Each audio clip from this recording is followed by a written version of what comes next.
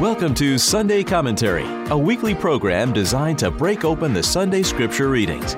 Join us as we listen to God's Word and seek to grow in our love and understanding for the good news in our lives. And now, Sunday Commentary with Kevin Doran and Carla Wehrman.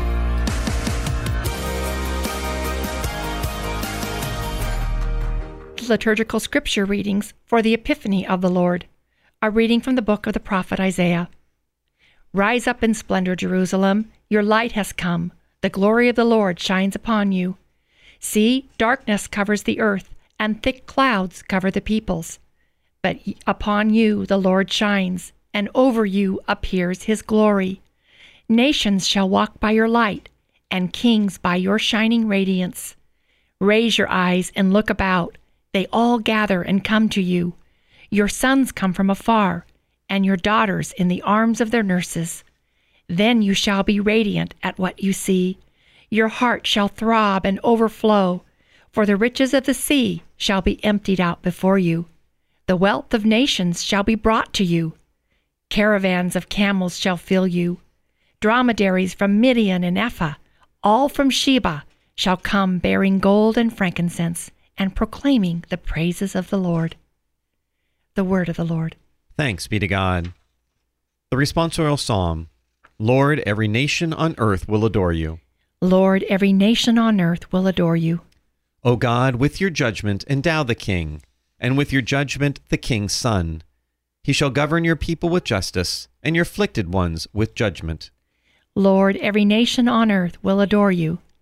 Justice shall flower in his days, and profound peace till the moon be no more. May he rule from sea to sea, and from the river to the ends of the earth. Lord, every nation on earth will adore you. The kings of Tarshish and the isles shall offer gifts. The kings of Arabia and Seba shall bring tribute. All kings shall pay him homage. All nations shall serve him. Lord, every nation on earth will adore you. For he shall rescue the poor when he cries out, and the afflicted when he has no one to help him.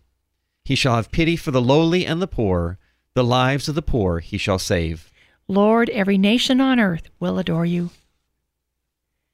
A reading from the letter of St. Paul to the Ephesians. Brothers and sisters, you have heard of the stewardship of God's grace that was given to me for your benefit, namely, that the mystery was made known to me by revelation. It was not made known to people in other generations as it has now been revealed to his holy apostles and prophets by the Spirit, that the Gentiles are co-heirs, members of the same body, and co-partners in the promise of Christ Jesus through the gospel.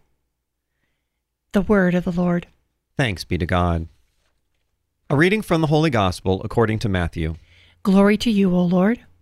When Jesus was born in Bethlehem of Judea, in the days of King Herod, behold, Magi from the east arrived in Jerusalem, saying, Where is the newborn King of the Jews? We have seen his star at its rising, and have come to do him homage. When King Herod heard this, he was greatly troubled, and all Jerusalem with him.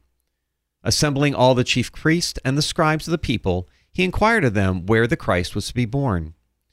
They said to him, In Bethlehem of Judea, for thus it has been written through the prophet, And you, Bethlehem, land of Judah, are by no means least among the rulers of Judah, since from you shall come a ruler who is to shepherd my people Israel.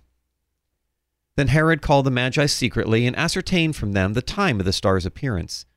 He sent them to Bethlehem and said, Go and search diligently for the child. When you have found him, bring me word, that I too may go and do him homage. After their audience with the king, they set out, and behold, the star they had seen at its rising preceded them, until it came and stopped over the place where the child was.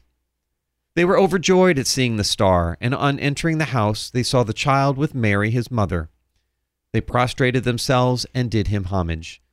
Then they opened their treasures and offered him gifts of gold, frankincense, and myrrh.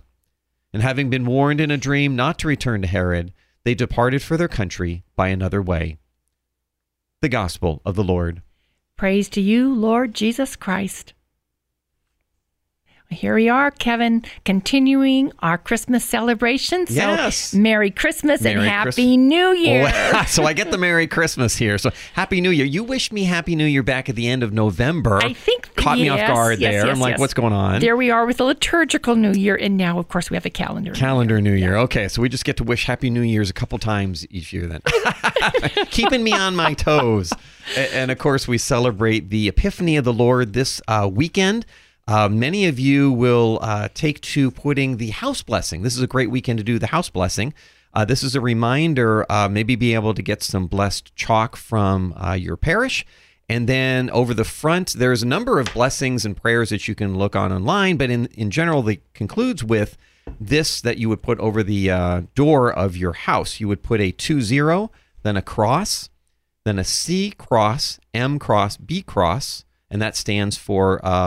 the tradition gives us Caspar, Melchior, and Balthazar, and then across 22. So you have 2000 or 2022, and then in between that you'd have the CMB. So anyway, it'd be wonderful to have a house blessing that'll mark your home as Christian, and what a wonderful blessing that is to have in your house. It is, and it can also turn into an evangelization tool. If you're standing outside having a conversation with somebody, they look up and notice it. Yes. And it's like, what is that? Well, there you go. Perfect. That's right. Yeah, great opportunity. So, yep, that's very true.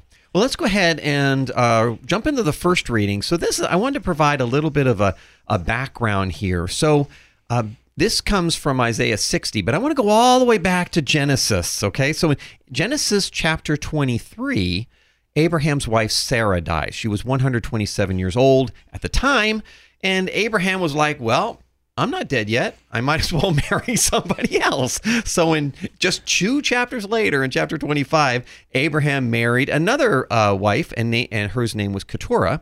And Keturah had a son, Midian. Midian had a son named Ephah.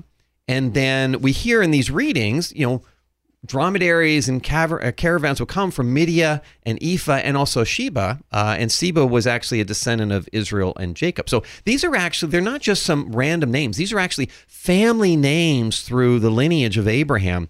And these magi had to travel a long ways. Midian Ephah was located around the top of the North Sea, so about 400 miles away. And Sheba was actually down in the Yemen area, the Gulf, way down the bottom of Saudi Arabia and Yemen. So these were long distances that they were traveling for. But remember, again, this is a family lineage thing, and the reason why they were called those names. So a little bit of a background.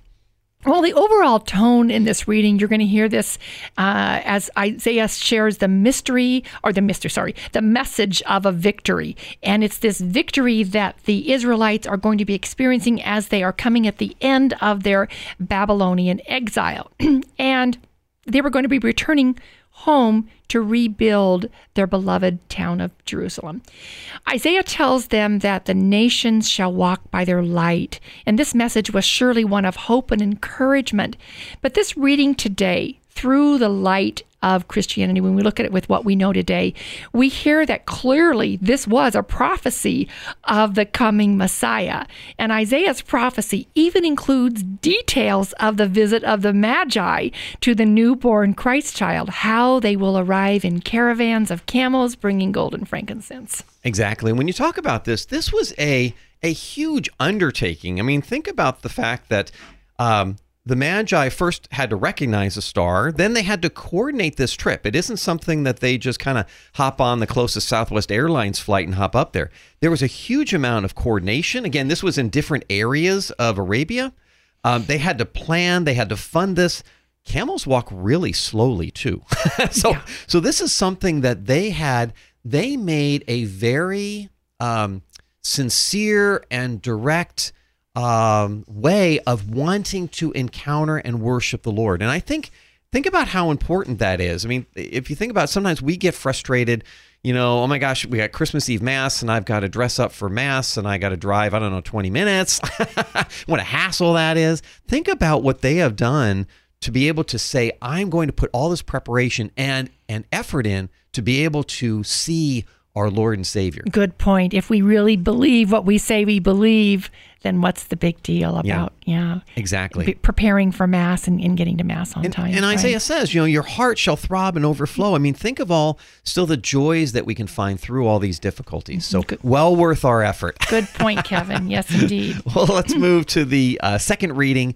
This comes from Ephesians chapter 3. Yeah, okay. So according to tradition, St. Paul wrote the letter to the Ephesians while he was a prisoner in Rome. That was about the year 62 AD.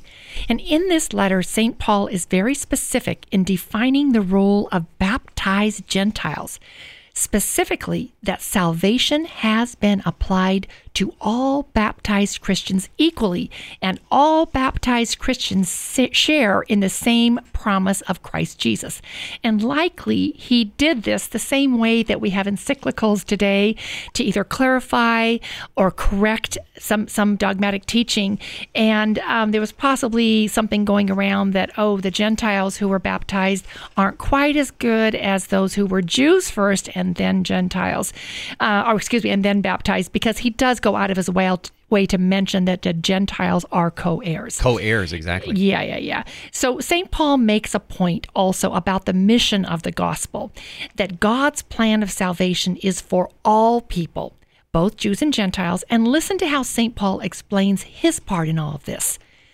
First, he describes God's grace as a stewardship. And then he goes on to explain that the mystery of Christianity was revealed to him for our benefit. And think about it. There are countless hundreds of millions of souls that have been saved because St. Paul cooperated with the promptings of the Holy Spirit. After his encounter with the risen Lord, St. Paul dedicated his entire life to sharing the gospel message. We are called to do the same thing through the grace of God, and we should all pray that we never miss an opportunity to invite somebody to explore the faith and to at least be a good example of the light of the truth, right? Yeah, very true. And you brought up, kind of sometimes maybe the Jews felt they were still better than. This really is an epiphany. We've used that term, right? It's an epiphany. It's a manifestation of a truth, and of course the truth of Christ as the Messiah. And, in the Catechism, this is in chapter or paragraph 528, it kind of talks to that, again, that co-heir and how they're on the equal footing.